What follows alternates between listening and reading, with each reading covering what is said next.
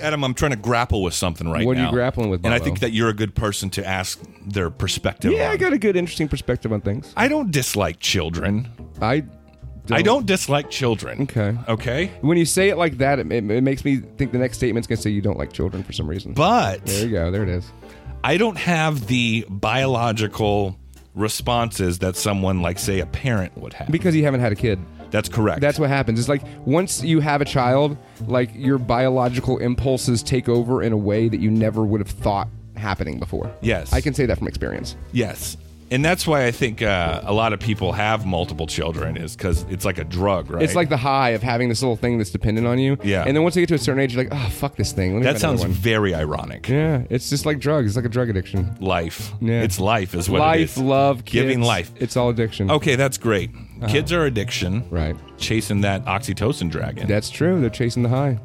yeah. You know, you buy some Zoloft and a condom. It'll do you wonders. This sounds like it's about to dwindle into a conversation about eugenics. Yeah. So I'm going to halt that right now. And Wait, go back was that to what where I we was were saying. going? No, 'Cause I got it a sounded lot like to it could have. Though. I got a lot to say about that. Okay, that's enough. Okay. That's enough, Adam. Okay. So you have kids. I don't have kids. I was at the. I have kid.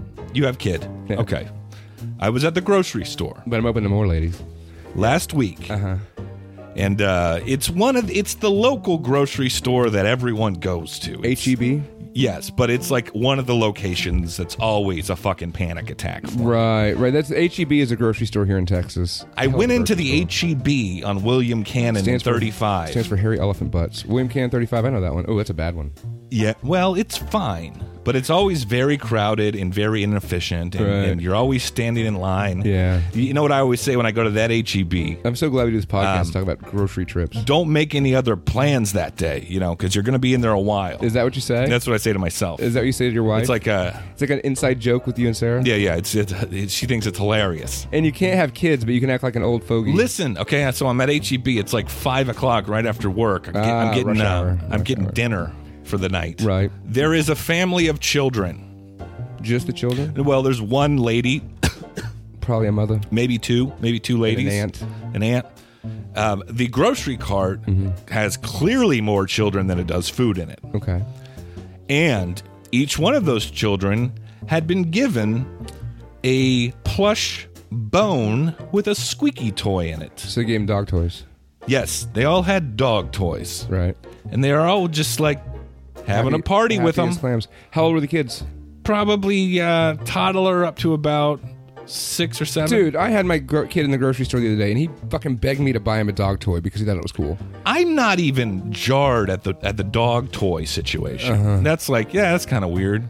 Dog toys, kids' toys, they're very similar. Yeah. This one was clearly a dog toy Dogs because it and was in the kids are very shape of a similar. bone. Or maybe it's like future murderer toys. Maybe the kid wants to be an archaeologist. Maybe the kid thinks it's a dinosaur bone. Kids have imagination, Bobby. You had one of those once. But the point that Think back. the point that I cannot empathize with is these children right, squeaking the toy. were squeaking the dog toy through it did not matter where you were in the store. Right. You could hear that. And I'm like coming off work. I don't even like to talk to people my for 45 God. minutes after work. I'm grocery shopping. I'm hearing the squeaking toy. Yeah. I'm about to lose it. You know, you really sound like the kind of person that is just like, oh, hey, my life is so important that I can't be bothered by anything going on in somebody else's. If you're making a noise that I don't find nice, then I don't like your existence. It's a really self-centered way of looking at things. Wrong. All I kind wrong. of pity you. Everything you just said is clearly erroneous. Okay. Because I acknowledge that person's life with all the kids is arguably much more valuable than mine because they have kids. It's not about value. It's Listen. just different. Okay, but you just said that it's a selfish thing. Yeah. Okay. And that's what I'm trying to work past this with you right now. Okay, I'm trying to find Talk it out. Let's talk it out, Bobby. I'm talking it out. Let's unpack this. I acknowledge that their life is just as valuable, if not more than mine. More Sure. important because they're raising multiple future citizens of the earth. Thank God. But it was involuntary that I reacted the way I Disgust. did. It was just disgust. Yeah, it's not like it was a conscious choice. I was clearly like annoyed by it Yeah. because I was like, That is so inconsiderate. See, my whole thing would be like, because I'm a parent, I'd be like, I can't slap those kids. But you understand, though. Sure. It kept them occupied. Yeah, it keeps them occupied. And once you're a parent, Bobby, like stuff like that, you just kind of zone it out. It just kind of goes in the background. Like you don't even notice it anymore. Yeah. There's so much shit you don't even notice. Oh, I know that, yeah. Like, I forget my kid's there half the time. And I mean, he's talking to me, but I'm just like, ugh. No, I'm playing. No, yeah. I mean, I think on some level that you are playing, but... It's easier to zone out this constant background noise of weird chirping and squeaking. You got to do two things, and I'm not even a parent, but this is what you got to do. Pleading. You got to read to them. Mm-hmm. You have to. There's like data that shows you must read to your children or they will be slow. Okay. Have you read to your kid today? No. Mm-hmm. And... you have to answer their questions when they ask. My kid reads to me. Now you're going all fucking Dr. Spock like you know fucking better. Like you fucking know better. I read an article on the internet that says you gotta read to your kids. I know better than you, Adam. I'm not saying I know better than you. Yeah, you know what? You have a kid and then read to them all the time. All right, talk to me about that then. I'm trying to say that I admire it. My son reads to me now, and it blows my mind because he can sit there and like sound out a word, and it's amazing. See, I can't relate to anything you just said. Then why are you talking about this shit, because Bobby? I'm curious. I just say something like I can't relate. What the fuck is the point of this conversation? That's the point. I can't relate to it because I don't have kids. I'm just like, oh, that was a great. That's neat. When are you gonna have kids? When are you gonna knock up your old lady? Listen, that's not what we're talking about. So I'm just trying to get a perspective from the other side of someone that can understand the situation. Okay, so here's kind of how I look at it. I'm a telemarketer, and I've been a telemarketer for a long time. And one of the things I've always thoroughly enjoyed, valued, and loved about my job is the fact that I'll have conversations on the phone, very quick, very random interactions with somebody else's life. And in that time, they get pissed. They get really pissed. Why? Just because they hate telemarketers. Mm-hmm. And it commands a response from them, a negative response where they're pissy and they get mad and they yell and they try to do something that they think is like cool. Like, I told that guy. And then they hang up. And I think to myself, I'm just going to call some other asshole. And that guy's pissed off. He's pissed off now and I'm fine. So now in that aspect with this, like if I'm walking around HEB and my kid's just honking a dog's toy, like for me at this point in my life, I can just zone it out. And there's a lot of parents out there that can zone it out too. But then I think to myself sometimes about the guy like you who hears that. It's like, God, it's annoyed. And I'm like, inside, I'm just like, that's my kid fucking bothering your life. It's great. It's great. You should have a kid. That is a profound cross-section of your personality and your being. It is true. Pissing people off, it just makes me so happy.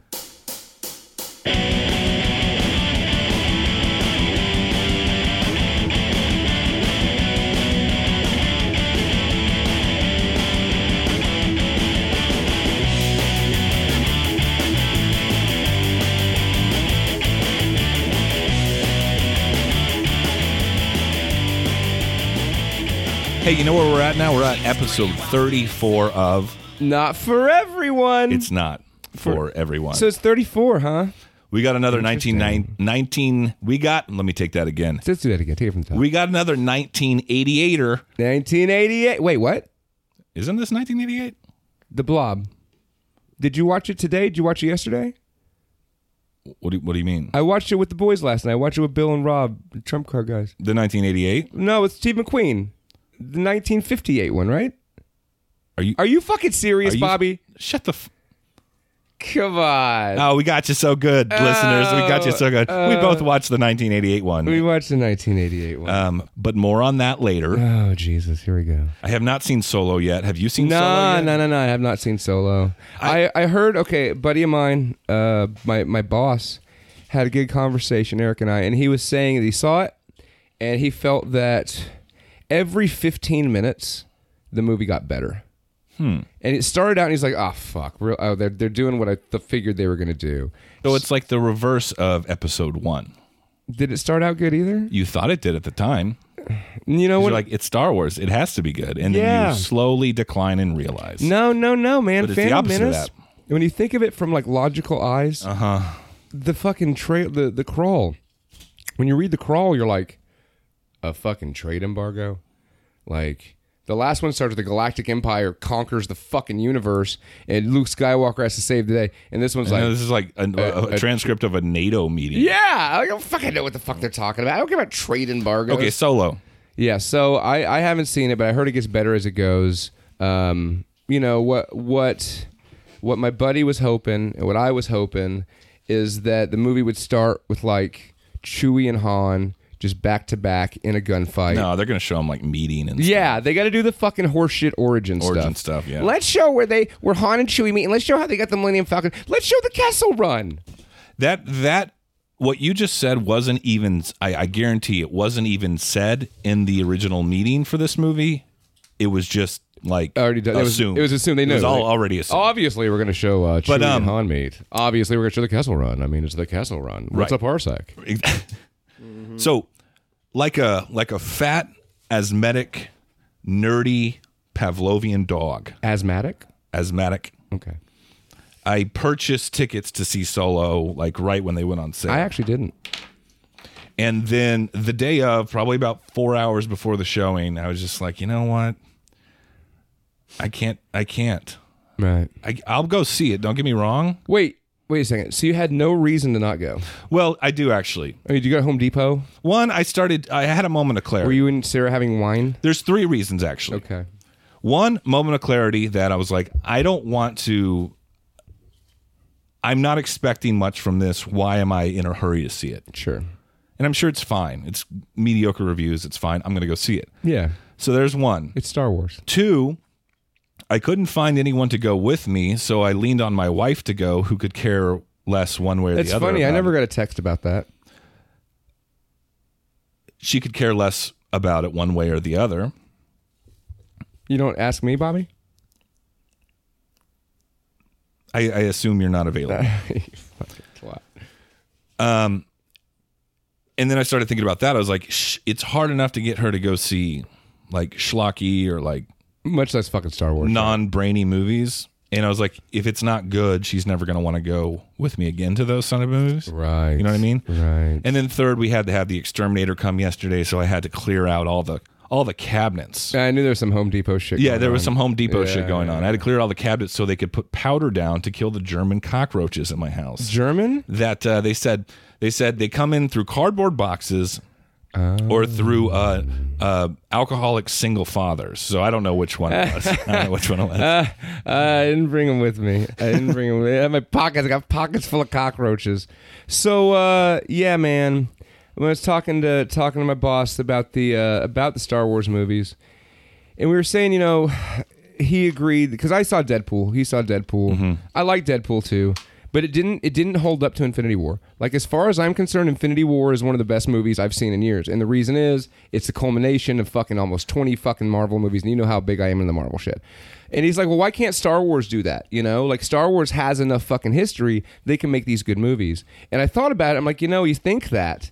But Star Wars has only been around since like 77. It had 3 good movies. There's not much left to do with Star Wars that wouldn't be offensive to hardcore fans. There's a ton of stuff to do, but they want to stay in the same fucking characters. Right. They want to fucking make an Obi-Wan movie. They want to make a Boba Fett movie. You know, instead of like it's safe to do that. And when they tried something different with the prequels and everyone hated anything they do that's outside of the realm of Jedis or the smugglers and shit that we know, it's unknown territory. Right. Now, Marvel, on the other hand, has fucking 60, 70 years worth of comic books, thousands of characters with pre-made stories ready to go, you know? So they have a much bigger fucking... I remember when Star Wars got built, or Lucasfilm got bought by Disney, George Lucas is like, we have more characters than Marvel does. It's like, dude, you've written down names. The extended universe. The diner owner in on Coruscant or whatever. That fucking was that Attack of the Clones? Dax let's get a standalone movie with that guy. That fucking guy. But Marvel has so much shit to go back on. We'll get John Goodman to play him.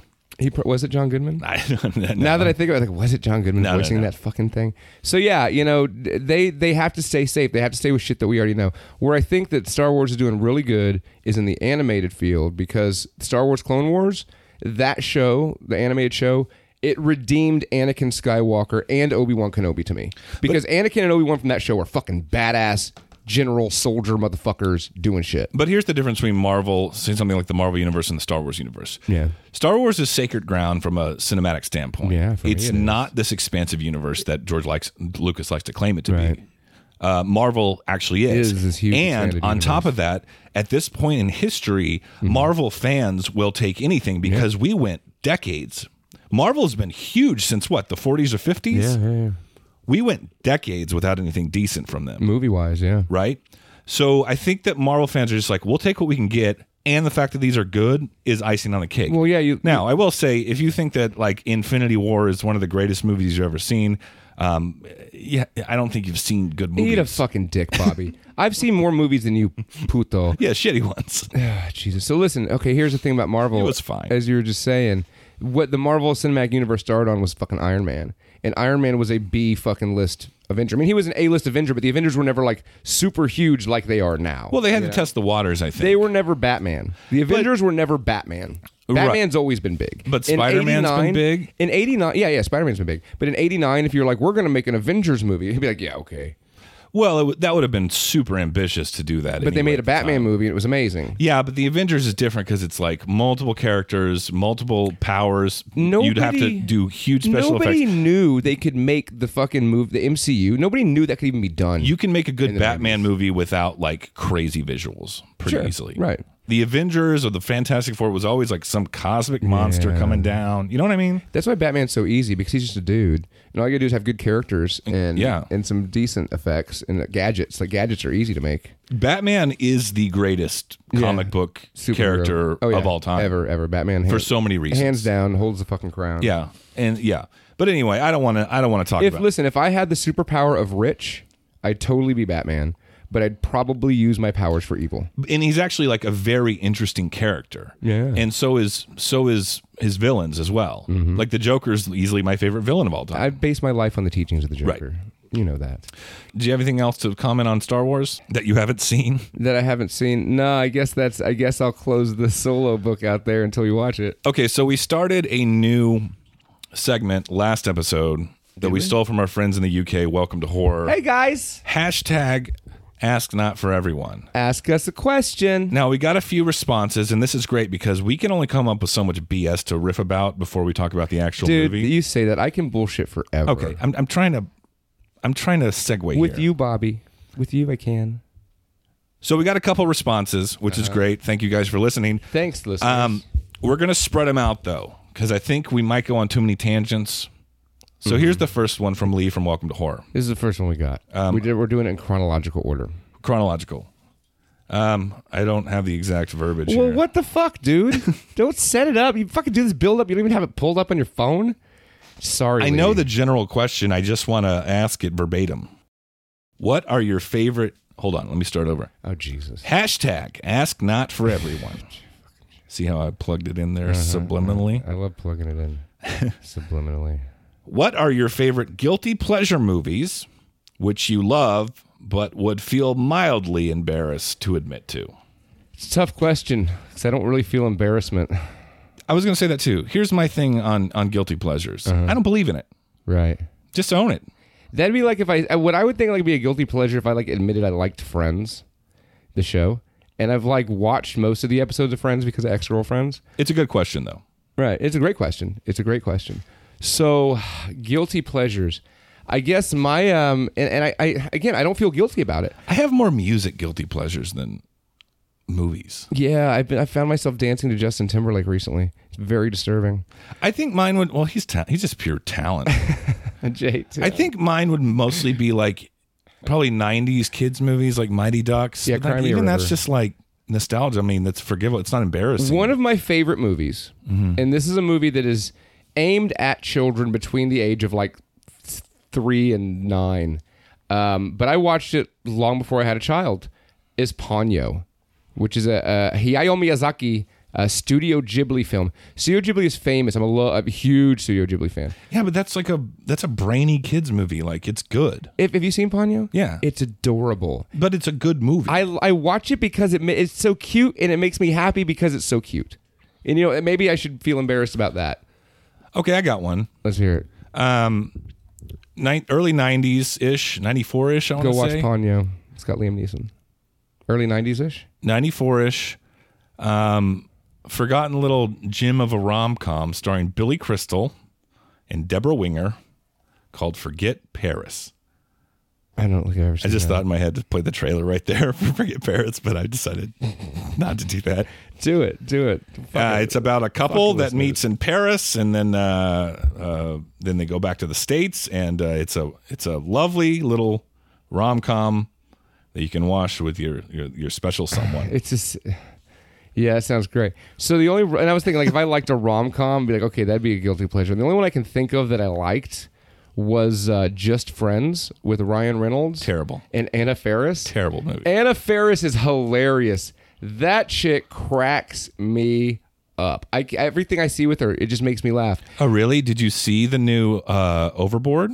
Is she in that? Yeah, she plays Kurt Russell's character. She plays Goldie? No, they flipped it. She plays Kurt? Yeah. Anna Faris as Anna Kurt Faris Russell? as Kurt Russell. This is kind of changing my opinion on the new Overboard movie. No, I like that Just Friends movie, and it's Ryan Reynolds and it's Anna Faris, and I every time I see it, I laugh my ass off. It's an awful, awful movie. There you go. Yeah, so that wins. I guess I'm embarrassed because you don't like it, but you know what? I don't care if I offend you or embarrassed by you. Yeah, that's my point. I mean, look at your beard. It's pretty weak these days. It is. Go back to Lemmy. My face is too fat now. Yeah, I don't have much as far as that goes. Like, there's a few 90s kids movies. You like Full House? It's not a movie, but it's a TV show. I guess TV. Like I do love Saved by the Bell. I love Saved by the Bell far more than Full House, Adam. But you should be embarrassed for watching either of those things. I see. I'm not though. And then, as far as music goes, I'll come out and say that I am a Bon Jovi fan. Yeah. Yeah, I know. Like- I'm not proud of it. Going down in a blaze of glory. The Young Guns song. 2 soundtrack is dude. fucking awesome. I will give props to Bon Jovi for Young Guns 2 all day. I feel no just embarrassment. That album. No shame. They had like one hit off of that album. John Bon Jovi was in Young Guns 2. He was one of the prisoners when they were breaking out, and he's like, you see him like grabbing at the camera. He's dressed like an Indian or something. I thought Young Guns 2 was decent. It's a great movie. It's a good movie. I love The both first the Young Guns great. movies. I love the Young Guns I love movies. 90s westerns a lot. Yeah, Tombstone. Yeah. Yeah, 90s Unforgiven. Oh, jeez. We need to watch some westerns, Bobby. Yeah, we need to podcast some westerns. Wild Wild West. Quick and the Dead with Sharon Stone and Leonardo DiCaprio. Directed by it's someone like Sam Raimi. Yeah, Sam Raimi. Anyway, They even had the car from Evil Dead in it under a tarp. so good question, Lee. That's all I can really come up with because again, I think I want to put this out there to everyone. Like, just like what you like and own it. I'm going to say Ponyo is my embarrassing one because when you see it, you're going to feel so just giggly inside that you'll be embarrassed too. Let's go to the news. Let's go to the news.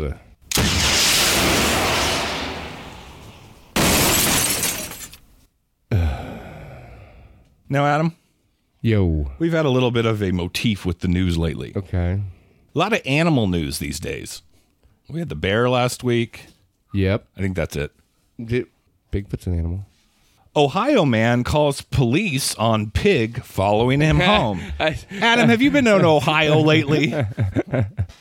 I saw that. Just because I'm a werepig, you can't give me all this stuff. Short article. me Love read- it. can I read it? Brevity's the soul of wit. A man in Ohio realized the downside of bringing home the bacon This guy's hilarious. when the pig wouldn't stop following him on his way home early Saturday morning. Police in Elyria, Ohio, say they thought the unidentified man must have been drunk or hallucinating when he called for backup after failing to shake the swine. I love this guy. The North Ridgeville Police Department said they received the call at 5:26 a.m. Saturday morning. Upon arrival, they discovered the man, who was totally sober but still being followed by the pig, near the city's Amtrak station. An officer loaded the pig into its police cruiser and eventually returned it to its owner. A department spokesman told CBS News the pig's name was Zoe. Also, we will mention the irony of the pig in a police car, now so that anyone out there thinks they're funny is actually unoriginal and trying too hard, the department said in a Facebook post. That department's hilarious, too. They are funny. Now, if I was just tell you, if I was to ask you, a man was followed home by a pig and he called the police. Right. What state do you think that was in? Ohio? Yep. You know, Even though we already read that in the headline. Yeah, So- exactly. So here's the thing, and I read this article the other day. There is more to the story. Here's what I found amazing. What the news, the police said in their Facebook post, well, hey, at least it wasn't a kangaroo this time. Now, when you go down that rabbit hole, apparently in this same town in Ohio, the police had been called before because somebody had a kangaroo trying to attack them. I shit you not. I think Ohio has similar laws with exotic animals as Texas does. Mm-hmm. Wasn't Ohio or was it Indiana where there's I think there's like a documentary about it where all the exotic like African animals like escaped. I don't know what I'm trying to think of. I don't know if I know that story. But anyway, so this town obviously has a lot of animals that break out, right? On the loose. They don't believe in fences. Yeah, and I mean, I guess it's cool to have a fucking pig or to have a fucking a kangaroo just hopping around your backyard. Hey, as long as you got the right permits, you're golden, right? Yep. It's a crazy world we live in, especially if you live in Ohio. I thought that was cute. But what do you think the motivation of the pig was? Is he being abused at home? Does he want to escape the slaughterhouse? Does he want to escape the burlesque house in Ohio? The Ohio burlesque house where you go to fuck animals? You know what I'm talking about? It's a real place. You know that I am like partner in a burlesque show production company, right? Oh. So using the term burlesque, I mean, if you want to say brothel. Brothel, that's what I meant. I meant to say brothel. Animal fuck house, sure, cool. I meant to say brothel. Don't be bringing burlesque into it. I'm thinking about a pig like in a little slutty outfit shaking its stuff. That's hilarious. That's hot. So, but what do you think the motivation of the pig was? Was he just a sweet pig that wanted a friend? It very well may be the case. I mean, pigs are more intelligent than dogs. When I drive home from work on my daily drive home from work in the back neighborhoods I go through in Austin, Texas, there's a man who walks a pig on a leash. Mm-hmm. I see him like 3 times a week. They're nice animals. They're nice animals. They're delicious animals. They're delicious animals. They're like the perfect animal. They're smart and delicious. Wow. Yeah. Once you got a pet pig for 18 years, you can just indulge in that sweet, sweet, mature pork. So I'll tell you a story. San Marcos, Texas, the town I'm moving to. I don't know if the listeners know that. I'm moving to San Marcos. Big fish, little pond. So they have this thing called Aquarina Springs. It used to be like an amusement park, a theme park. And it was great because they had glass bottom boats, which are still there. And underwater, they had mermaids. They had girls dressed like mermaids that swim around underwater and you'd wave at them and stuff. Now, the famous thing at Aquarina Springs was Ralph the Swimming Pig. And they had this pig that would jump off like a high jump and swim around. Everybody thought it was the greatest thing ever. This is some Texas shit right here. Yeah, it is. And they closed the fucking theme park down years ago. The college bought it, so it's state land or something, so they can't fuck with it. I took my kid to the glass bottom boat ride a couple weeks ago, and the guy giving the tour was saying, well, you know, Ralph the Swimming Pig was famous in these parts, and what people don't know is there were actually like 50 Ralph the Swimming Pigs. Oh, yeah, it's like Gallagher. Right, and once because pigs get fat and they can't swim anymore. So what they said is every time there was a new Ralph, they would celebrate the new Ralph with a barbecue. Oh, it's like the Dalai Lama. They eat the Dalai Lama, the old Dalai Lama, and then the new Dalai Lama happens. Isn't that the tradition? Yeah, I guess. I don't know. I'm not a Buddhist. Because you absorb the essence of the previous Dalai Lama. I mean, I'm going bald, but I'm not a monk. That was stupid. That's a good fucking joke. That's a good one. That's a good one. All right.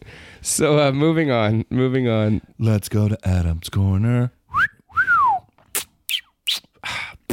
So my Adam's Corner is going to be something about Star Wars. There's a lot of Star Wars talk this episode, Bobby. Great. My opinion and my theory on the Ewoks. Okay. Let me hear your opinion on the Ewoks, Bobby. There's a lot of dissension in the opinion of Star Wars fans on Ewoks. It actually helps your case that you made in our very controversial episode on The Last Jedi from back in December. It helps your case out a lot because one of your cases was it's just Star Wars, man. It's for kids, you know. And I saw Return of the Jedi and I saw the Ewok movies when I was of the age to be attracted to the Ewok. I'm not attracted to the Ewoks. Whoa. But you know what I mean? Like, whoa. Accept the Ewoks as cute, cuddly little characters in Star Wars. Right. Whereas the older generation, the man children, reacted negatively to that. The way I do with the new Star Wars movies. Exactly. So it's all the circle of life. I don't have any problem with the Ewoks because I have positive attachments to them. I love Return of the Jedi. I agree, and that's my point. Return of the Jedi is my favorite movie of Star Wars, of all the Star Wars. And people say, no, dude, Empire's the best one. I'm like, nah, man. That's true. Jedi's where it's at. Empire's not the best. Empire's great. But Jedi's the best. This is the segment of the show we call Cliche Nerd Talk. So anywho, I love Return of the Jedi. The reason I love Return of the Jedi the most is the whole scene on Tatooine. I think that Jabba's palace, before they added the Max Rebo fucking song shit, the fucking CGI song that ruined that movie, before they added that, that whole sequence is the best thing in Star Wars because Luke is finally a badass. Luke's been a bitch for 2 movies. He shows up. I'm a fucking heavy. Hey, Jabba, I'm going to give you a chance. You have 1 chance. You should have taken the chance, Jabba. He's not like De Niro in Casino, though, or like he's not like a Scarface type. Hey, fuck you, man. Luke Skywalker became a badass. Anyways, it's Mark Hamill. This is my corner. Mark Hamill in a robe. This is my corner. Uh-huh. Anyways, so the Ewoks. Now, I was talking to my boss, same person I was talking about Solo the other day. And he always, he's of the opinion, the man-child opinion of, Ewoks are stupid. Mm-hmm. That ruined the movie. And I'm like, no, dude. Like, think about the Ewoks for a second. Okay, they're on this forest moon, right? And it's nature. So there's like an ecosystem, and there's predators and there's prey. And like on this planet, there's lizards and there's lions and there's bears and there's shit that's higher up the food chain than other things. We've come to a point where we kind of surpass the food chain. Like we were saying about the circus animals, we won. We fucking won, But if you're just looking at nature and creatures that evolve from nature, what creature evolves to be the most powerful number one thing in the fucking ecosystem? Teddy bears. The fucking teddy bears. No, absolutely, because Eric's like, dude, he's like, yeah, Ewoks are not apex predators. I was like, wait a second. Dude, no, they are. They're 100% apex predators. Neither are humans. If you put 5 Ewoks against a lion, those Ewoks win every time. Hey, Eric, sorry. The Ewoks took down the fucking Empire. Yeah, bro. Accept it. Yeah, bro. Accept it. So, yeah, I mean, look, Ewoks, you show up in their fucking house, right? And what do they got? Stormtrooper helmets. They're playing drums on them. Yeah. What do you think happened to those stormtroopers? They were fucking eaten is what they were. When they capture Han and Luke and Chewie, they're going to straight up eat those motherfuckers. There's no question. C-3PO's their god, and he's like, hey, stop. And they're like, nah, dude, this is food. I've always been very neither here nor there about Ewoks, and now you're making me love them a lot. Dude, yeah, they're badass. Like, they fucking just, if you show up there, they're going to fucking eat you. They're going to set a trap. And they're going to catch you with this trap made of fucking rope and rocks and logs. And you might even say one of the most blatant survival mechanisms of the Ewok species is their cuteness. Yes! They're like the woodland critters from South Park. You're like, oh, you're so cute. Oh, there's a fucking spear in my neck. And then they're going to eat you. And then they're going to fucking eat you. That is horrifying. It is. I saw there's that video game out of Star Wars Battlefield 2 or something. And it showed like a scene where somebody was in an Ewok cave with a gun, and there's like 50 Ewoks in the dark just coming at you with spears trying to kill you. And I was like, you know what, dude? Star Wars spinoff movie. Like, fuck Boba Fett. I don't care. I don't want to see it. No one's going to go see an Ewok spinoff. Fuck. Listen. They already gave us. No, shut up. They gave us 2 already. Shut up. Fucking, they're going to make Obi-Wan Kenobi. Fuck that. I mean, I would watch the Obi-Wan Kenobi movie with Ewan McGregor. But no, dude. Hunted by Ewoks. Star Wars story, hunted by Ewoks. I think it's time to do a fan fiction film. It'd be a horror movie. Dude, you can make a perfect Star Wars horror movie out of Ewoks. You drop a guy on the forest moon of Endor or wherever else Ewoks might be. Who fucking knows where they're at, right? You drop a guy there and he's like, oh shit, my fucking spaceship crashed. Because the Ewok movie... that's what always happens. The Ewok movie, which is non-canon, that shit that we watched, those Ewoks would not have befriended those people. They would have eaten them. I was actually just about to make that They point. would have fucking eaten them. They were lunch. That's all they were. So, you make a spin-off Star Wars movie where it's an Ewok horror story. All you do is have a couple characters. They're getting hunted down. Then they get eaten. Honestly, it wouldn't shock me if the internet's already done that. I mean, they should. Their adorability is the weapon. And let that be a lesson, people. The things that are the most cute and the most adorable will fucking kill you. I can't think of a better way to end your Adams Corner today. So let's talk about the movie we watched, 1988, right? 1958's The Blob, starring Steve McQueen. Why don't you go ahead and read the 1988 The Blob? Remake of the 1958 sci-fi horror classic about a deadly blob from another planet which consumes everything in its path. Teenagers attempt, without success, to warn the townspeople who refuse to take them seriously.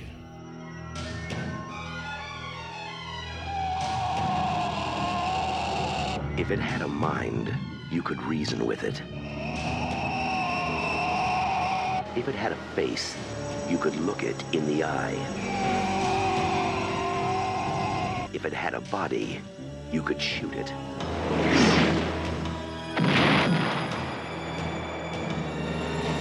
Now, man is no longer the supreme being on this planet. The organism is growing at a geometric rate. By all accounts, it's at least 1,000 times its original mass. Nobody believes me about what happened tonight. What did happen?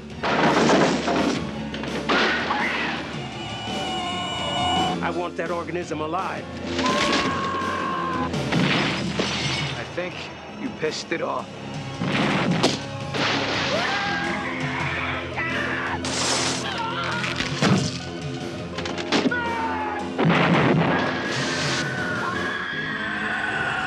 The Blob. Terror has no shape. Okay, Adam, you and I both love this movie. Love it.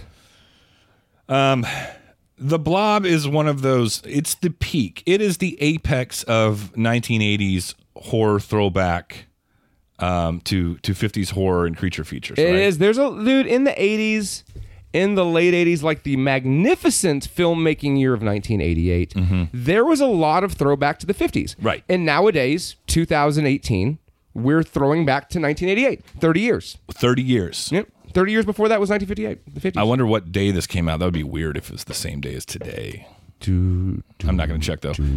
Yes. So there was this, like, directors that grew up with that shit. That was their era. Yeah. Was the 50s, Cold War era, creature features, horror, all that shit. Right. You have your Carpenters, your fucking Cravens, your Fred Deckers, people like that.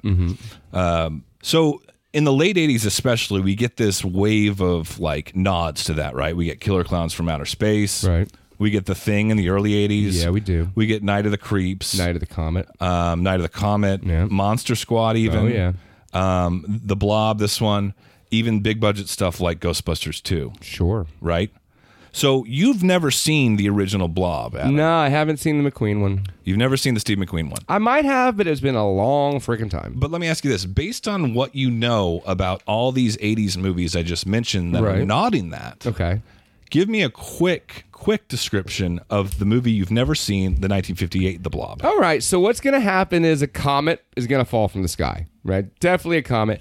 And then a bum's going to find it, right? And then the stuff's going to get on the bum. He's like, I'm crazy. I want to see what this is. I'm a bum. I might be able to drink it. And he goes and gets it, and it gets on him. And then, like, there's teenagers or there's young people, and they're like, hey, we got to stop this thing. And from there, the evil thing starts to grow and expand, and nobody believes the fucking teenagers. They're telling them, hey, guess what? This shit's happening.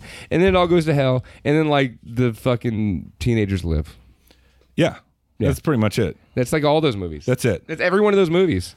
I mean, it's very much, the Blob is probably the most notable of those. It's a types great of movie for all those movies. All those movies are a great movie. Right. So yeah, Steve McQueen's in the original. There's quite a bit of nods to him specifically in the 1988 The Blob. Bullet McQueen. Box art review. A forgotten 1980s nod to 1950s creature features. A creeping terror that will leave you asking, what happened to Kevin Dillon? That's a good one. That's a good one, Bobby. Adam. Yes, sir. Why don't you do me a favor?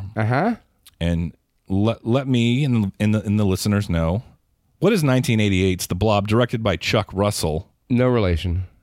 all about? So the Blob starts out with these beautiful pinkish colored words coming up on the screen. It's nice. It has that good neon feel that was very big in 1988. And there's an amazing matte painting of the city, and it's zooming in. It's just this beautiful, very 50s-esque storybook America town. And as it pans in, what the first thing that we see in this movie is a football game. So I want to go back to the credits for a minute. Okay. I don't know why, but I love the opening credits in this film. They're pretty. It's very of its time, kind of like what you said. Mm-hmm. It's almost got that like New Line Cinema glow to it. You know, the New Line Cinema logo? Yeah, I guess so. Okay. That blue. It's got slow, eerie music, and it's just showing all these like long pans of just like this, like you said, small Americana city, but like empty. There's nothing going on there. Right. And then boom, it cuts to that football game. I'm going to tell you something, Bobby. One thing I noticed that I didn't realize until I watched this again is that Frank Darabont has his fingerprints on this.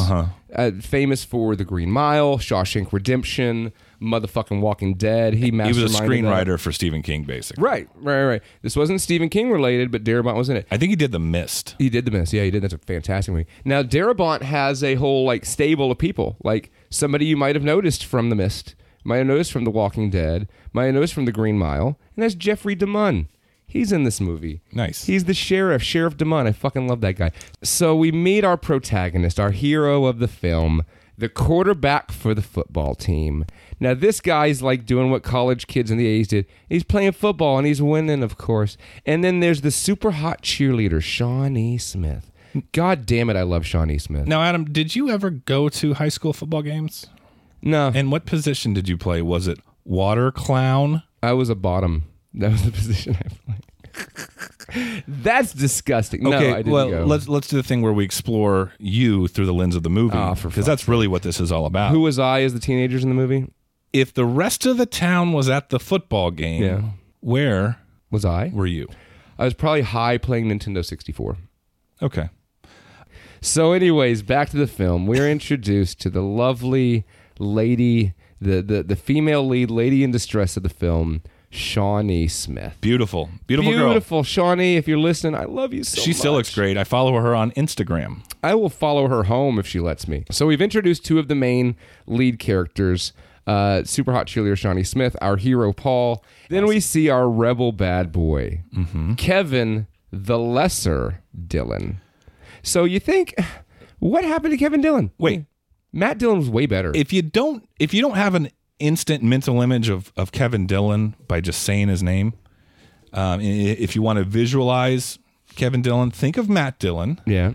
And then with a forehead the size of a large cantaloupe. Yeah, like a Neanderthal Matt Dillon. And he drinks beer. He has a mullet. He rides a Triumph. Nod to Steve McQueen. Is it? Yep. Oh, okay. Wears a leather jacket. He is the walking, talking 80s badass cliche. Yeah, he totally is. But he doesn't really. I bet, doesn't really peg the badassness of it. Well, I bet he hates his stepfather Gary, who's not an actual character. Right. You're not my real dad, Gary. Like, your dad left your mom and OD'd on marijuana. Shut up, Gary. Yeah, so he's the rebel bad boy. And again, possibly my only problem with this movie is he never sells me as a bad boy.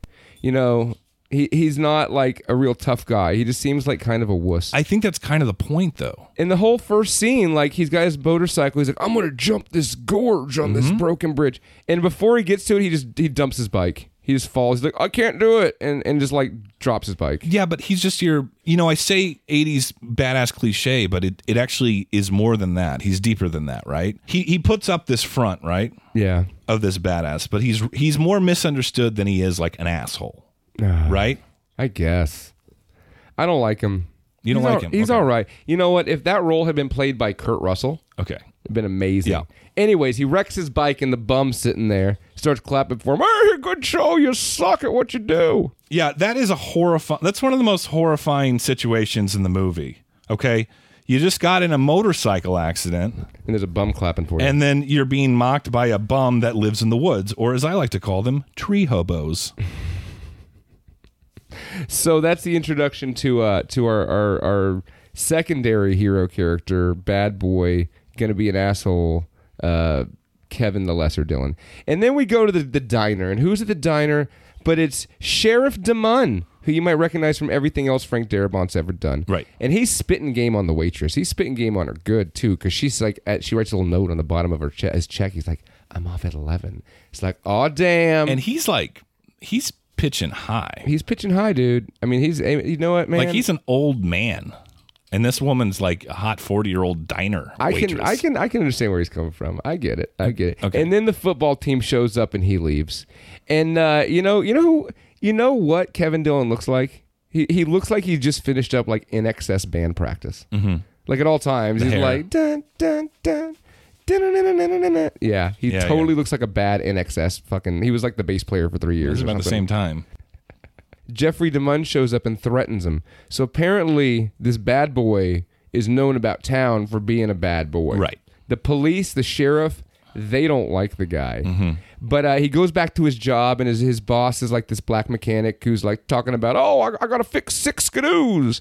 I'm like, what the fuck is this guy talking about? Yeah, and that's a delve into Kevin Dillon's character too. He got in a motorcycle accident. He doesn't go to the hospital to get checked out. He goes straight to the mechanic shop He didn't have a motorcycle accident. to borrow a ratchet. He dumped his bike, meaning he thought he was going to hit something, and so he just fell down. I'll just fall over instead, like a bitch. Now, was the bike? Could he not get enough speed, or did the brakes go out? I didn't understand that part. It was a lack of speed, he was missing something like inside. horsepower. No, he was missing like courage. Oh, Courage. You know who took that from him? The tree hobo. No. The tree hobo laughed at his lack of courage. Okay. The tree hobo laughed at him because if Kevin Dillon was going to do it like a man, he would have made the jump and wrecked. And like, I didn't make the jump. He didn't even try to make the jump. He stopped. But what if he ran into the tree hobo earlier that day, and it kind of like spooked him, and it set his whole mentality off when he was trying to make the jump on the bridge? Dude, there's nothing like that ever implied. And what the fuck are you? It's scared of tree hobos? It's a fucking tree hobo. There's only one of them. Who cares? He's got a dog. Whoopty shit. So anyways, we go back to tree hobo in the woods, and he's got a frying pan strapped to his foot, and he's smashing cans. Classic tree hobo behavior. And, I think about Killer Clowns from Outer Space. I think about the hobo who found the tree hobo, who actually was a farmer, rancher in that one, who finds the He Killer was a tree Clowns. hobo, too. Yeah, exactly. He had a dog. He had a dog as well. Pooh Bear. It's a common thing. And then a meteor of impending doom shoots across the sky. And then, like, the meteor's opened up, and there's this crazy, it's like the slime from Ghostbusters 2 is inside, and the bum's like, I'm going to poke it with a stick. As he pokes it with a stick, and there's an awesome effect. Like, he has it on the end of the stick, and the stick's down, and the blob just jumps up. It jumps up the stick onto his hands. Yeah. And he starts screaming and runs. And then it flips from it onto his hand. It quick cuts to a kid eating Jell-O with his face. Perfect. There's so many little things like that are so good. Even when he's jumping the motorcycle, trying to do the bridge jump, right? It'll cut back to the football game of the people in the stands going go, and it cuts back and forth to him. It's like that's like they didn't have to do that. It's good filmmaking. It's good filmmaking. And then it has the hero goes to the pharmacy with his buddy. Oh, I love this and scene. His buddy wants to buy condoms. He says, he goes, give me a pack of Trojan and a Banaka spray. Have you ever said that to a pharmacist? No. We should go record us doing that. We should do that. Put it on the internet. So he buys condoms, and the weird reverend from town shows up. He's like, why are you buying condoms? And he's like, and this is his buddy buying the condoms. He's like, my buddy, the hero over there, he wants to get laid. And then like, now the pharmacist and the reverend are both that guy. You know what I mean? Like that guy that you see. There's a lot of that guy in this movie. Who was that guy? Which one was that? The priest is a very normal man. He doesn't look creepy at all. Yeah. I'm not gonna say this guy's a pedophile. Okay. I'm not going to make any hacky priest pedophile jokes. Right. But man, he sure does look like he enjoys children, their smiles, when he's preaching the word of God every Sunday morning. He looks like a pedophile. Nah, dude. He just looks like some preacher. What happened to you in Catholic school? Anyways, creepy preacher. He is kind of creepy. He is pretty creepy. Yeah. I'm not gonna argue. That guy was from Ferris Bueller's Day Off. And the other guy, the pharmacist, that guy, Mr. Art LaFleur, let's see who he is. I don't know if I've told you this, people, on the podcast, but my favorite guys in movies usually is that guy. It's like, who's that guy? Oh, that was the guy that was in Cobra, and he was in the Sandlot. And he's also in the Blob. James Earl Jones? No, we're talking about Art LaFleur and Del Close, who were the reverend and the pharmacist. So anyways, the guy's like, what kind of condoms do you want? And the pharmacist says that, and the guy's like, ribbed. So Trojans and Banaka. Ribbed for her pleasure. A Banaka spray. It reminds me of a question that I always wanted to ask you because it's a fun question. Let's hear it. What is the oddest combination of things you've ever purchased at a store? Oh. Do you remember anything come to mind? I mean, there's a couple times where I've bought like nothing but, whipped cream, coconut oil, and duct tape. I immediately regret asking this question. What? What? What did you need each thing for? I had to duct tape some stuff up on a box I was packing up, and I had some brownies at home that I wanted whipped cream in, and I used the coconut oil on my skin. Yeah. That's a good one. That's a pretty good one. Yeah. I didn't use them for any of those mine things. is a box of condoms. A 6-pack of Pabst Blue Ribbon Tall Boys. Yeah. A chicken salad sandwich. Okay.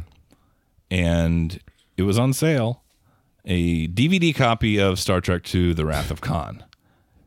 And I remember realizing what was on the little conveyor belt at the grocery store when I was already there. As it was happening.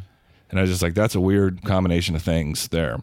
Right. And I even looked at the cashier and I said, just getting the bare essentials.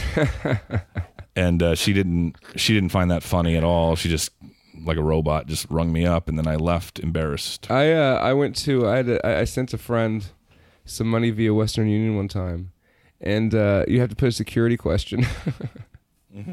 And I had the question, what's my name? And the response she had to put, DMX? Daddy. That's great. That's great. And the old lady at the fucking thing was like, okay. That's good. That was perfect. I like it. That had nothing to do with anything, but I liked the story anyway. So where are we going with this? So we cut to the Jell-O, the kid eating Jell-O. Shawnee Smith's brother. Shawnee Smith's brother and his little friend Eddie Haskell. And Eddie Haskell's like, we're going to go to my house and play, and then we're going to go to the movies. And she's like, what movie are you going to see? And it was the, what the fuck was it? Like the Wood Chipper Massacre? No, it's called Garden Tool Massacre. Garden Tool Massacre. Wood Chipper Massacre is a movie that I will make you watch one day, and you will hate me for it. And she's like, and Eddie Haskell's like, just your basic slice and dice. Yeah, why is he describing this to his mother? I would have said, this was like, you say like The Land Before Time. It's an animated I don't film. know. Look, if my 11-year-old kid was like, hey, Dad, I want to go watch this fucking graphic horror movie, I'd be like, go for it. Yeah, you'd probably go with him. Yeah, I'd be like, let's go, dude. Let's watch it. There might be tits. It'll be awesome. So have CPS called on you. For what? Tits are a normal thing. Every kid sees tits. Every kid sees tits, except for orphans. They might never see tits, but I don't know. So our hero shows up at the door for a date. And, the Eddie Haskell's an asshole to him. And then the mom comes to the door and she's like, oh, I'm so sorry, Eddie. I'm sorry my son was an asshole. And they bring him inside. It wasn't Eddie Haskell, it was the brother. And then Shawnee Smith comes down. She's all hot. And she's like, wait, let me have you meet my daddy. And they go and meet the daddy. Does she say daddy? Yeah. And the daddy is the pharmacist. Oh. And in the one line Art LaFleur, the dad says, is ribbed. Yeah. Because he was buying the rib condoms. No, I got it. But it wasn't really him. It was the other guy. It was the other guy. He was trying to throw it off on him. See, that was a fun little series of events there. Yeah. Now, creative. What I think is like, okay, so daddy let daughter go out. But they have this dialogue in the car, like right when they're on the date, and they kind of explain it away. Like he's like, "Yeah, I've made better." I'm like, "I'm glad we explained ourselves." Like, "Yeah, I've made better first impressions, though," or something like that. Like they got out of the situation. Do they? Okay. Yeah, and then they hit a bum. Not just any bum.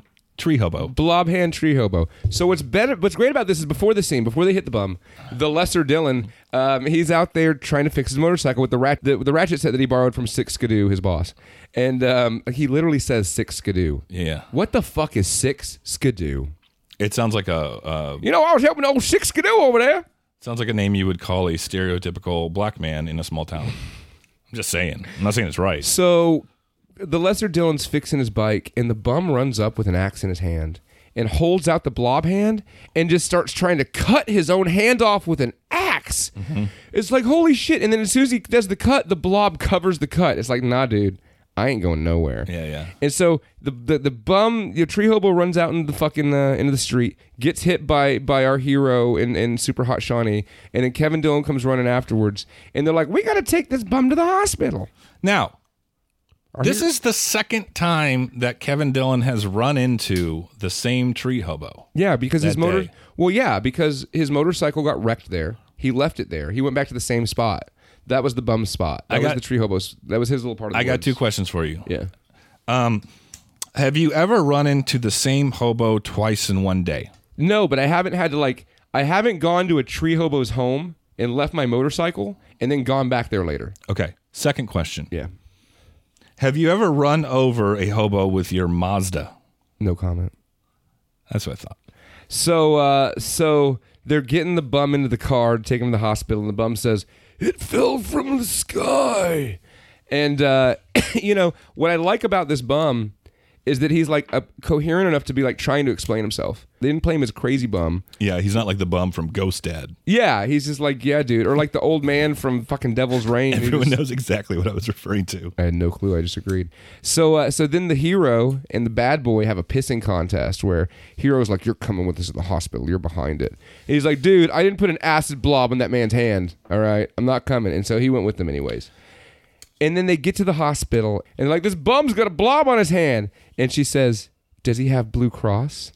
Little commentary on single payer health insurance there. Yeah, and then like a janitor walks up and puts the bum in a wheelchair, and then bad boy Kevin Dillon's like, "If you need to find me, you know where I'll be, practicing fucking keytar for NXS because he hasn't choked himself out yet." Oh. So then Sean... That wasn't even a joke. That was just terrible. So then Shawnee and the hero have a really bad date at the hospital because this is their date, but instead they decide to go to the hospital and wait around for a bum with a blob on his hand. Hey, man, some people are nice to homeless people.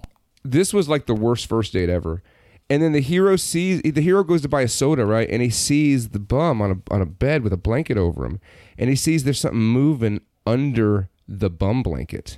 And so he walks, he walks over, and the bum's just laying there, and it starts like gurgling and looks at him, and there's this awesome bum blob effect where his neck's all swollen up and his eyes are white. There's like a monster inside the bum, and the hero's like, "Holy shit!" He goes and gets the doctor. You know who the doctor is? Dr. fucking Eraserhead. It's Jack motherfucking Nance is the doctor. Oh, wow. This movie is chock full of that guy. I didn't even notice that. Dude, that's why I watch movies. And then he says, "Is this the hand injury?" Yeah, that's what fucking Dr. Eraserhead says. And then they pull the bum blanket off, and the bum's half dissolved. He kind of looks like the Alice in Wonderland cake from the Tom Petty video. Don't come around here no more. But much more covered in goo and blood and shit. Whatever you're looking for. You sound just like Tom Petty right now. I love that song. So anyways, Dr. Eraserhead's like, "What the fuck?" And the hero's like, "I'm going to do what's smart. I'm the hero of the movie.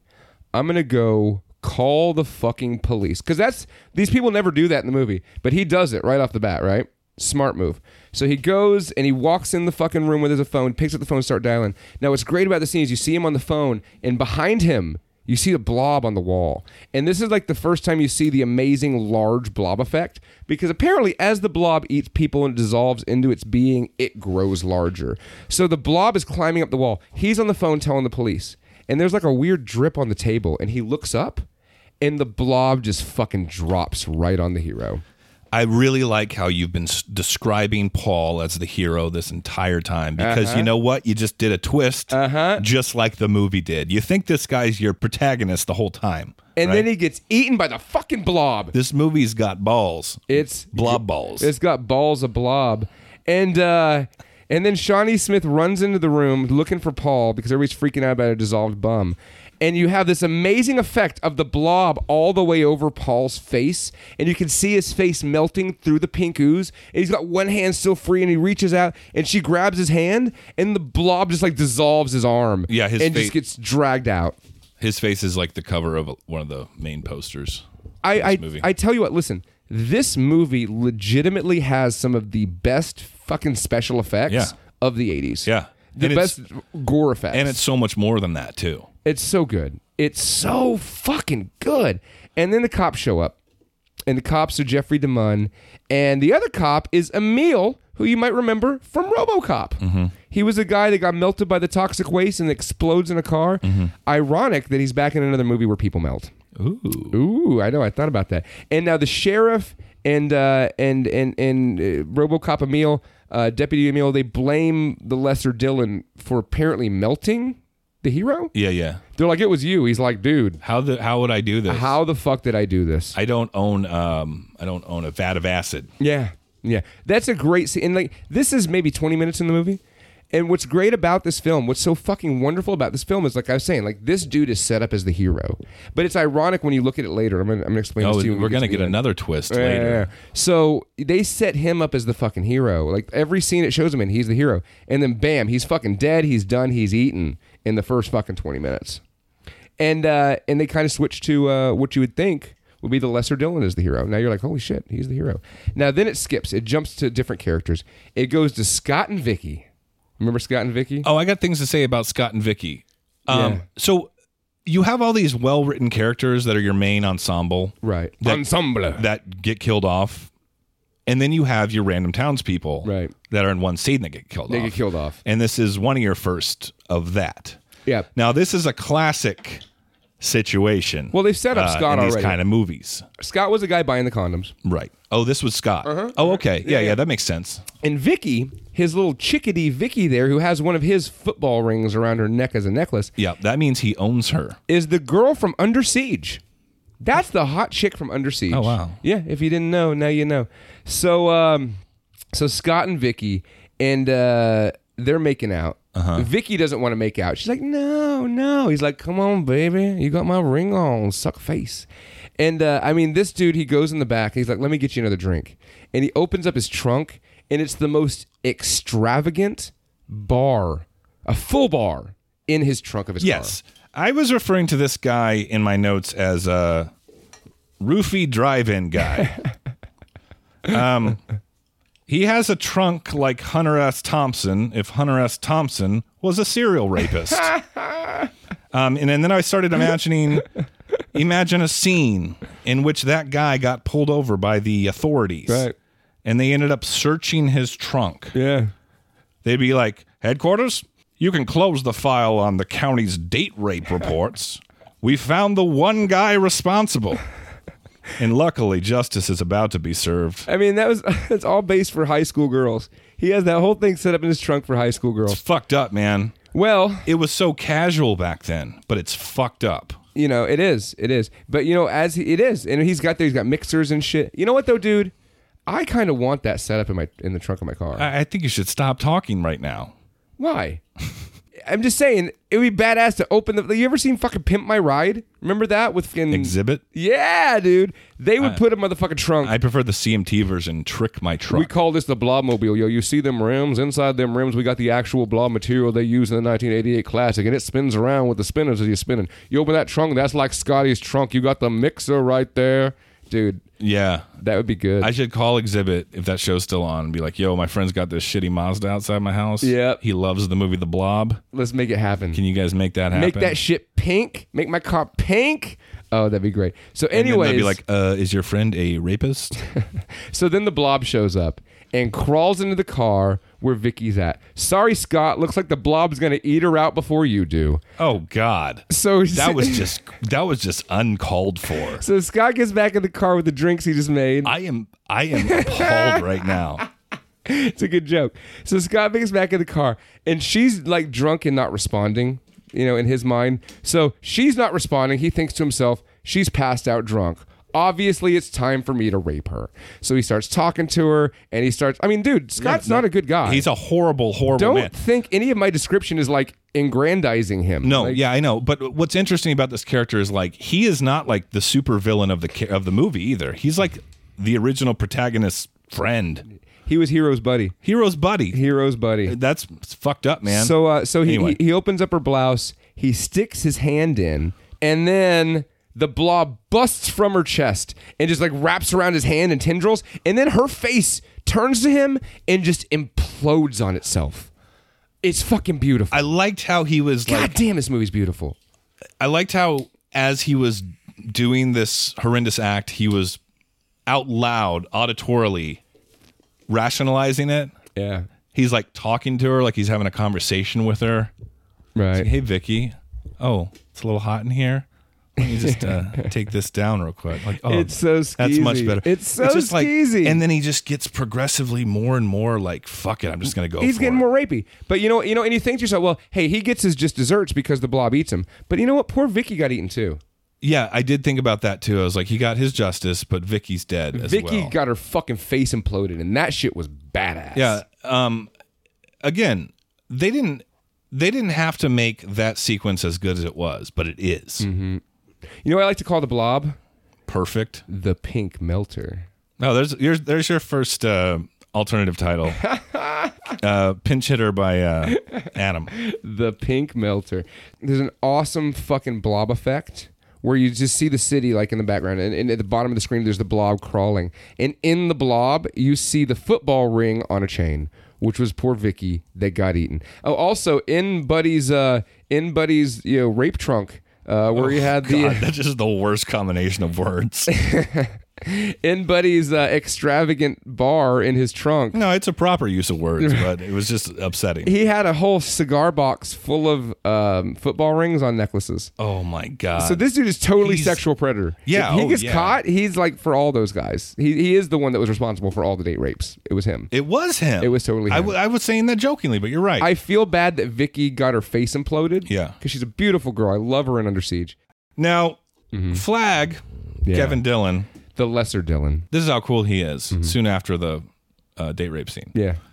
He has enough clout in this town and coolness to be able to like hang out in the diner after it's closed.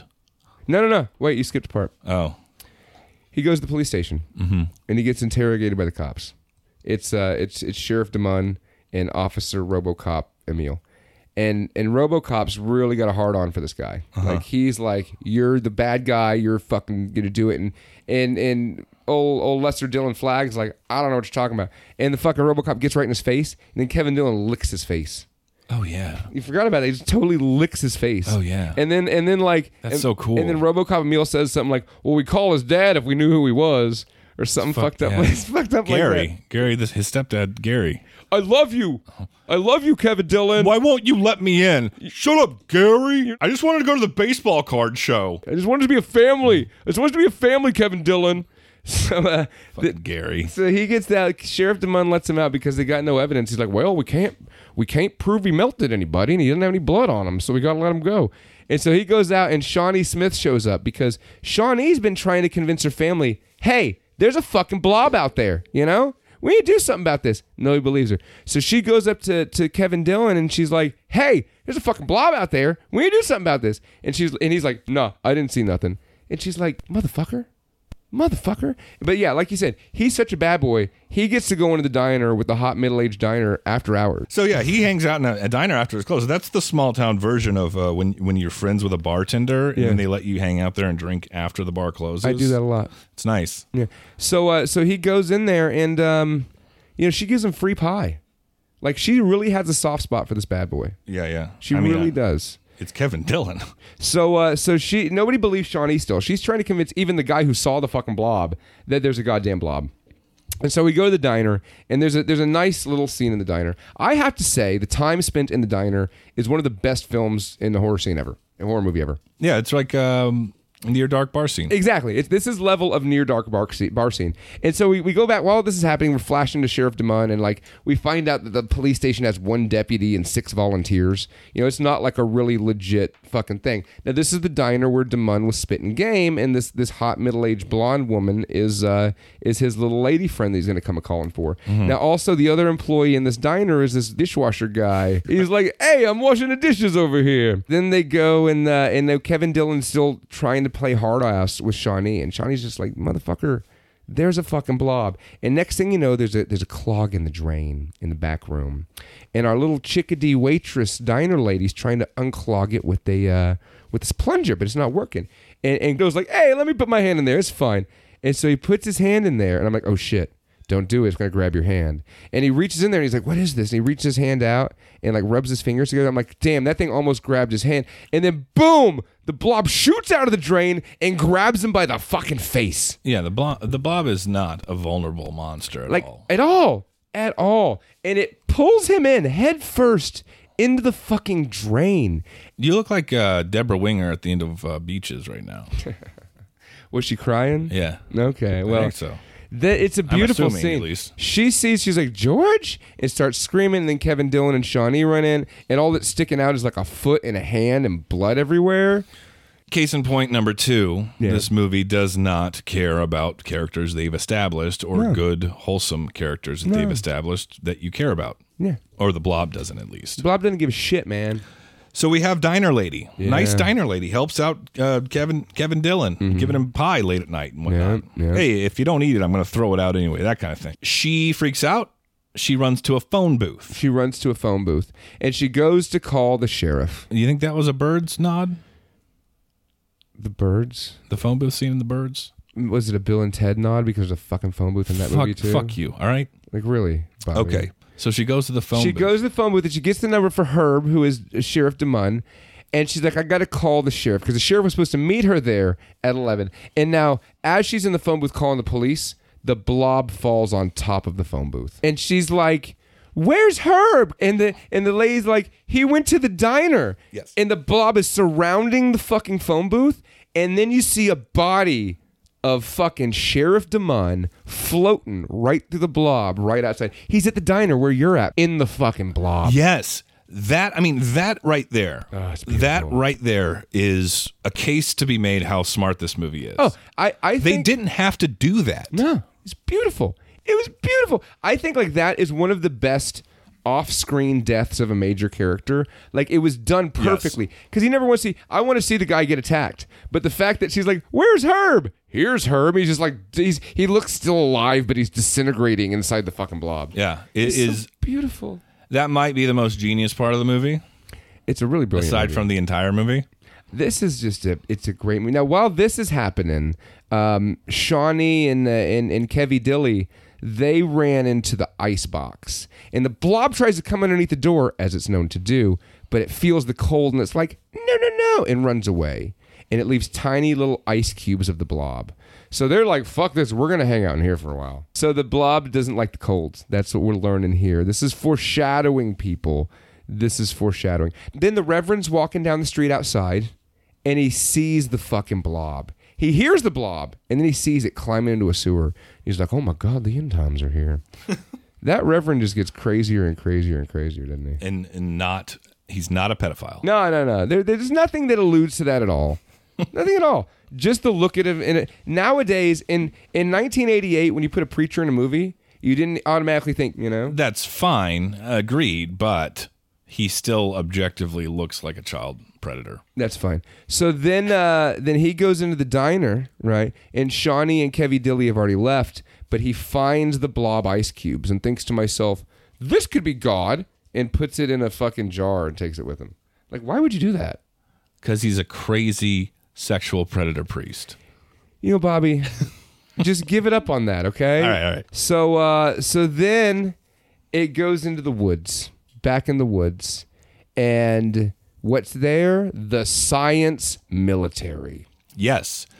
Led by Morgan Freeman from Dreamcatcher. But he's a black guy. He seems kind of helpful. Who's Morgan Freeman from Dreamcatcher played by? Because he looked familiar. Morgan Freeman from Dreamcatcher is played by Morgan Freeman. No. Morgan Freeman from Dreamcatcher in The Blob is played by... Oh, that guy. That guy. His name's Joe Seneca. Joe Seneca. He's in a lot of stuff, I'm sure. He looked very familiar. He's a great actor. He's a great character actor. You might remember him as Morgan Freeman from Dreamcatcher. I'm so glad you said that. So yeah, he's there. He was in Silverado. He was the old man in Silverado. That's what I remember him. Wasn't he in Dreamcatcher as Morgan Freeman? I think he was. So Morgan Freeman's like, well, listen, because the kids show up. It's Shawnee and Kevy Dilly show up there. And he's like, well, listen, we're microbe hunters, and there might be a biological disease in the air. And they're like, what the fuck are you talking about, Morgan Freeman? And he's like, well, there was a comet that hit, and the dinosaurs, there was a comet that hit too. And I'm like, is Morgan Freeman implying that the Blob ate the fucking dinosaurs? Yeah. So, I mean, is that what he's saying? Here's my takeaway from this guy. Okay. For a secret government agency guy, Morgan Freeman from Dreamcatcher. Right. He's very willing to share a lot of information in an oddly poetic and autobiographical way. Was he autobiographical about it? Yeah, he's like, I've been waiting my whole life for this. But he does in like Morgan Freeman's voice. Yeah. From Dreamcatcher. Yeah, exactly. That's not old now. So he's like, well, hey, listen, kids, there's a disease out here, so you need to get in this van and just, go with us. And Shawnee and Kevy Dilly are like, okay, now Kevin Dillon's gonna have a pissing contest. He's like, no, I'm gonna do what I want to do. And they're like, get in the fucking van with the science military. And so they throw him in the van. Now, this is what I realized. This is the other takeaway from this. Okay. Never trust an overly polite government employee, because if they don't seem like they hate their job and are willfully negligent to your demands, they are not to be trusted, and they're not good people. Don't trust the government, is what you're saying. Don't trust people in the government that like their job or are polite. just don't trust anybody, people, is what we're saying. So then it flashes to a couple of lovers sitting down, making out, sucking face. And while they're sucking face, there's a guy at the top of the hill who's trimming the hedges. And they're making out. They're like, oh, there's a peeping Tom there. Or that's what the guy says. And she's like, oh, it's kinky. And so they start making out even more. And then the guy looks up the peeping Tom with the weed whacker, and he's wearing a Jason mask. And the guy says, that's funny. Hockey season ended months ago. And all of a sudden, it's a movie within a movie. What? And then that guy goes and kills the lovers with the chainsaw or weed whacker hedge mower. But it's just those kids sneaking into that movie to watch that movie. Watch Garden Tool Massacre. The Garden Tool Massacre. We saw a scene from it. And the kids, Eddie Haskell and Shawnee's brother, are there. And there's some asshole redneck behind them who keeps talking about the movie. Right. So let's break down that exchange for a moment. Yeah, let's hear it. It goes a little something like this. The kids are sitting in front of the redneck behind him. Right. And the redneck's sitting there telling his date or whatever. The whole movie. Everything that's going to happen as it's happening. Yeah. Annoying, clearly. Very annoying. The kid's got balls. He turns around and says to the redneck man, please be quiet. Right. He's polite about it. The redneck man responds by saying, you shut up, and then throws popcorn at a child. Yeah. And then I've been that guy. What's ultra weird about this, it pulls away and you see the kids. Yeah. One of them's wearing headphones. Yeah, Eddie Haskell. He has his headphones Did you write on. that down too? No, but I just remember every scene he was in, he's wearing fucking headphones. I'm like, well, you might be able to hear better the movie too. Yeah, if you're not listening to listening music. to Rat on your fucking Sony cassette player. They never played Rat. It was just implied that it was Rat. By my own assumptions. Yeah. So then it cuts to the projectionist up in the projection room. And guess who plays the projectionist? That guy. It's fucking that guy. I love that guy. That guy's in everything. This guy, what's his name? His name Frank Collison. He was in Oh Brother, Where Art Thou? He was like the uncle guy who was like, she done run off. RUNOFT. That fucking guy. I love that guy. And so he's like, it's hot as balls in here. There's no air coming through the air conditioner. Guess what? I don't think it's that the air conditioner isn't working. I think there's a clog in the vent. They might have to call an HVAC. I think it's going to take a little bit more than an HVAC. Or a plumber, maybe. And that guy, as quick as he came into the movie, he leaves. This is probably actually my favorite death of the movie. It's a great death. Just because this is the one where it's like on the he ends up on the ceiling and stuff. Yeah. That's a good, like, visually, it's my favorite death. And so then it flashes back to Kevy Dilly and Shawnee, and they're in the van, and the lesser Dylan's like, I'm not gonna hang out in this van. I'm getting out of here. And he opens the back and jumps out because he's such a fucking rebel. Yeah. And Shawnee's like, no, I'm going to go to my family and make sure my family's okay. Yeah. And Kevy Dilly's like, Gary's not my dad. He fucking jumps out. Yeah, fucking Gary. Fuck you, Gary. And so then they get to the city, right? I'm not going home to Gary. They get to the city and the silence military is everywhere. And they're like, hey, people, we're in hazmat suits. We're herding you into groups. No cause for alarm. Don't worry about it at all. And then it goes back in the theater, and Eddie Haskell and Shawnee's brother are getting pissed off because the guy won't stop talking. And then all of a sudden, bam, he gets blobbed. Blob grabs him from the ceiling, pulls him up into the ceiling. And there's just this mass of pink, tentacled nastiness on the ceiling, dripping down and eating people. Right. The whole screen gets blob. The fucking just comes out the screen.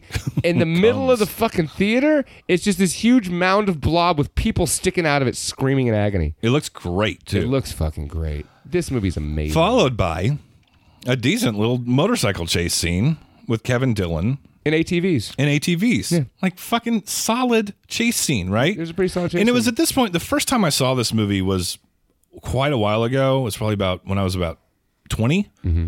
My friend David, who listens to the show, showed it to me. And that was the point in the movie where I looked at David and I said, this movie has everything. You say that about every movie. No, but this was the first time I ever said that. So what I noticed too is like the blob, it kind of squeals. It makes a noise. Mm-hmm. What is the blob? Well, should we get into spoiler territory? Yeah. Okay, we're getting into spoiler that's what territory. we do in this movie. There's a twist to this movie. There's a couple twists. You know what I think the biggest twist is when it goes to the science military, right before Kev Dill starts taking off on the motorcycle. Because that motorcycle chase was pretty amazing. Right. For the time, and there were trucks in it. There was a helicopter in it. Another example of something that they didn't have to do in this movie, but they did it. They use helicopters really weird in movies. Bill pointed this out last night. So when they're a helicopter and they're chasing somebody down, right? They always think about the first scene from The Thing. Remember that first scene? Yeah. They're chasing the dog. And they're like flying by and shooting as they're flying by. You know what a helicopter can do? Hover. Yeah. You can just stop a helicopter. Like you could just drive right over the dog and stop and just drop a grenade. Why didn't they do that? Like Kevin Dillon, he does his motorcycle thing and he jumps the gorge. Like it was a flashback to the beginning. He comes to the gorge, he commits because there's ATVs after him and he fucking jumps. Mm-hmm. And the helicopter loses him. Yeah. How would a helicopter lose a guy? You're concerningly upset about helicopters right now. It just doesn't make sense. I never thought of it until last night. And the physics of it, I want a helicopter now. Oh, you know what? We missed something, Bobby. This is the reveal. We missed the reveal of Morgan Freeman as Dreamcatcher. He wasn't really Morgan Freeman from Dreamcatcher because before the motorcycle chase, right? When Kevin Dillon is about to take off, he jumped out of the van. He goes back to where the people are, and he overhears the conversation. Now, they found the comet, and they're pulling the comet out of the ground. Guess what, Bobby? It's not a comet at all. Nope. It's a fucking satellite. It's something that the U.S. government put in the air to try to make something with a virus bacteriological thing, and they crashed back down to the Earth as a blob. Didn't have to add the twist, but they did. They did. And then, Mr. Super mild-mannered guy, you said you can't fucking trust these people, right? Mm-hmm. Super polite. He's just talking like, you know what? We made this great weapon. We're going to go get it. Wait, how does the Morgan Freeman voice do? I don't know. I can't talk like Morgan Freeman. No, that's not Morgan Freeman at all. This is not Morgan. I am Morgan Freeman. No. That was Sylvester Stallone. So, we reveal that Morgan Freeman, Dreamcatcher guy, is very evil. He's very evil. He is a he masterminded this. Yes. He's willing to sacrifice everybody there. He's willing to sacrifice half the fucking universe. Much like the Ewoks. Because they come off as so mild-mannered and nice, but they're actually evil. They're actually evil. This man could be half Ewok. He is pretty adorable.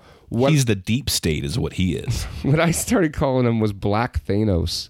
Because he looks like Thanos, and they're like, well, these people, we go to, there's a blob here, and there's town folks. He's like, let them die. Sacrifices have to be made. You think all bald people look the same? Yeah. Did he have hair? He had a helmet on. I don't know. He looked like some fucking space warlord. And it turns out this is not your typical Meteor movie, though. Because usually killer clowns from outer space, where are they from? Outer space. Night of the Comet, where's it from? Outer space. Well, Night of the Creeps, where are they from? Outer space. Yes. This blob is from home. Yep. It's man-made. There, you know what, Bobby? You talk about social commentary. No, yeah, totally. Again, an example. They didn't have to do that, but they did. So they really explore a lot of different types of settings. Yeah. For a small town horror movie. You got your forest, you got your diner, you got your movie theater, you got the streets, you got a fucking unnecessary but awesome chase scene. You got a hospital. You got a hospital. Yep. What's left to go in a small town? A diner? They already did that. The sewer. The fucking sewers. And who's in the sewers, Bobby?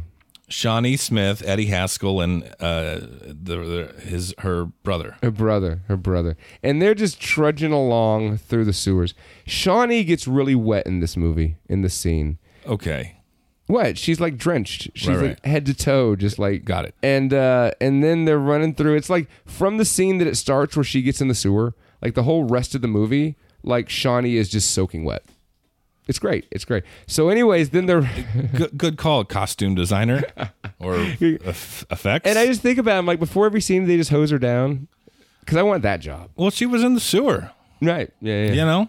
So yeah, they're crawling around in the sewers, and then all of a sudden, there's a horrifying scene where they realize underneath the gray poopy water following them is the fucking blob.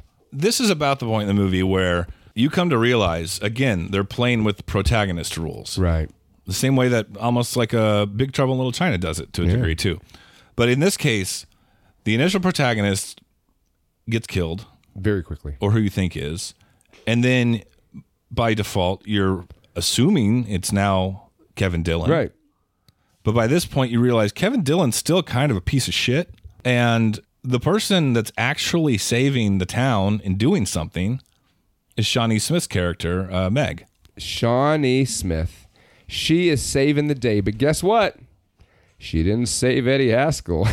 That kid gets eaten. There's an amazing melting child sticking out of sewer water. This movie kills children. It kills children. And then she and her brother climb up the wall. Blob comes out of the water as like a giant meaty prolapsed butthole. It Right. just like groping and grabbing and like the sphincters opening and closing, trying to grab her. But luckily, science military show up in their hazmat suits and start shooting machine guns, so the blob kills them instead. And then Kevin Dillon shows up and reaches his hand down and grabs her and saves her. Mm-hmm. And they're on a motorcycle. He's on a motorcycle in a fucking sewer. And then he does this amazing fucking thing where he drives upside down on the wall to get away from the blob. It has everything. It has everything. This fucking movie has everything. You know what else it has? Bill fucking Moseley. Now, when we talk about that guy in the movies, the guy who plays that guy, one of my favorites next to Ray Wise is fucking Bill Moseley. So Bill Moseley is like, he plays this amazing, just weaselly like guy. He's like desperate. He's like hopeless. He's like, we're stuck down here. We're going to die. And then Black Thanos like traps him in the sewers. But luckily Bill Moseley had a bazooka on him. And then Kevy Dilly blows up the fucking sky. This movie's got everything, Bobby. Like, it's got great character actors. Mm-hmm. It's got great effects. The effects are really just some of the best thing I've seen since 1989's Ghostbusters 2. Well, I think they're better than that. I think so too. By a lot. Once the blob gets out, because they blow up the sewer and they escape, and then the blob comes out in the city, and this is when it's like the huge blob scene overcoming the city, and it's like, I'm sure they had it in the original, right, in the 58, and it's great because there's people running around, they're getting smacked like silly putty, and they're just fucking just blob destruction everywhere. And then Shawnee Smith figures out how to save the day. You know, what is the thing that stops the blob? What does the blob not like? Ice. Exactly. Or cold. So she goes and gets an ice truck. Where the fuck did the ice truck come from? Dude, it's a small town. They got ice trucks. They got ice trucks. I guess maybe Kevy Dilly got it. They got trucks full of ice, meth. That's for damn sure. Yeah, I'll tell you what. The Lester Dillon looked like he could have been producing ice on his motorbike there. Yeah. He did. You see that fucking mullet. At a Best Western. But what's great about this, it is like a woman's empowerment movie. It is. Because when you get to the end, you realize the hero the whole time has been Shawnee Smith. Right. Just dripping wet, head to toe with a machine gun, fucking up the blob. It makes you really acknowledge your implicit sexism. Internal implicit sexism. I mean, they still had a couple scenes where Kevin Dillon had to save her. Mm-hmm. But still, like, other than that, like, they really made a good point. Like, she was the fucking hero. And when you look back to the beginning of the movie, like, all the scenes introducing Paul as the fucking hero, they were really introducing her. Right. Because she was in those scenes the whole time. She's the motherfucking hero. Challenging status quos. Shawnee, you're my hero. I love you, Shawnee Smith. Let's hang out in some sewer water. Okay. Let's not give away the last twist. How about that? Okay. I think that's a good compromise. Because that last twist, again, didn't have to happen, but it did, and it was fucking the beautiful cherry on top, and I don't want to ruin that for the people. very, very last twist? Yeah. Yeah.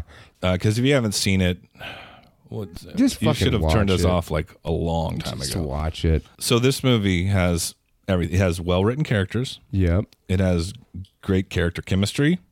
Yeah. The writing's spectacular. The characterizations for like a pastiche, is that a word? Of like 50s characters. Like they did it very well. Like, small town characters. Yep. Dad's a pharmacist. But still not one-dimensional. Yeah. Yeah. Amazing practical effects. It takes risks. It challenges the status quo. The music, the sound design, it's scary. All that. Pacing's perfect. Fun, creative ideas that they didn't have to do. It's a quick 120 minutes. It's 90 minutes. It's a quick hour and a half. All these wonderful things. And it's a remake. Yeah. The 80s were great for remakes from the 50s. What have we mentioned the whole time? The fucking Thing. The Fly, The Blob, The Thing, Invasion of the Body Snatchers. Invasion of the Body Snatchers, and that was the late 70s, right? Those are the 4. They are like the quintessential. Those are like the jewels in the crown of 80s horror remakes. If any listeners have suggestions that could be added to that list, please let me know. Let us know. But those are the ones that come to mind. But yeah, seriously, if you know any good, legitimately good remakes that I've probably never seen, let me know. Okay, you can follow me on Instagram and Twitter at Pinball Bobby. You can follow Adam on Instagram at VonArnt13. You can follow the podcast on Instagram at Not For Everyone Podcast. Keep hashtag Ask Not For Everyone questions coming our way because it's fun. We got more. Thanks to Lee for this week's. Thanks, buddy. We got more coming up. Send us a question. Send us a review. Rate us on iTunes. A review of us. Subscribe. Tell us why this show is not worth listening to after you listen to it. Constructive feedback. Yeah, do that. Make it really personal. Really assault our just our beings. Character. Yeah, who we are as people. Well, I'm gonna go make a sandwich. Do you have bread? No. So I'm thinking we really need to start. Beware of the blob, it creeps and leaps and glides and slides across the floor, right through the door and all around the wall. A splotch, a blotch, be careful of the blob.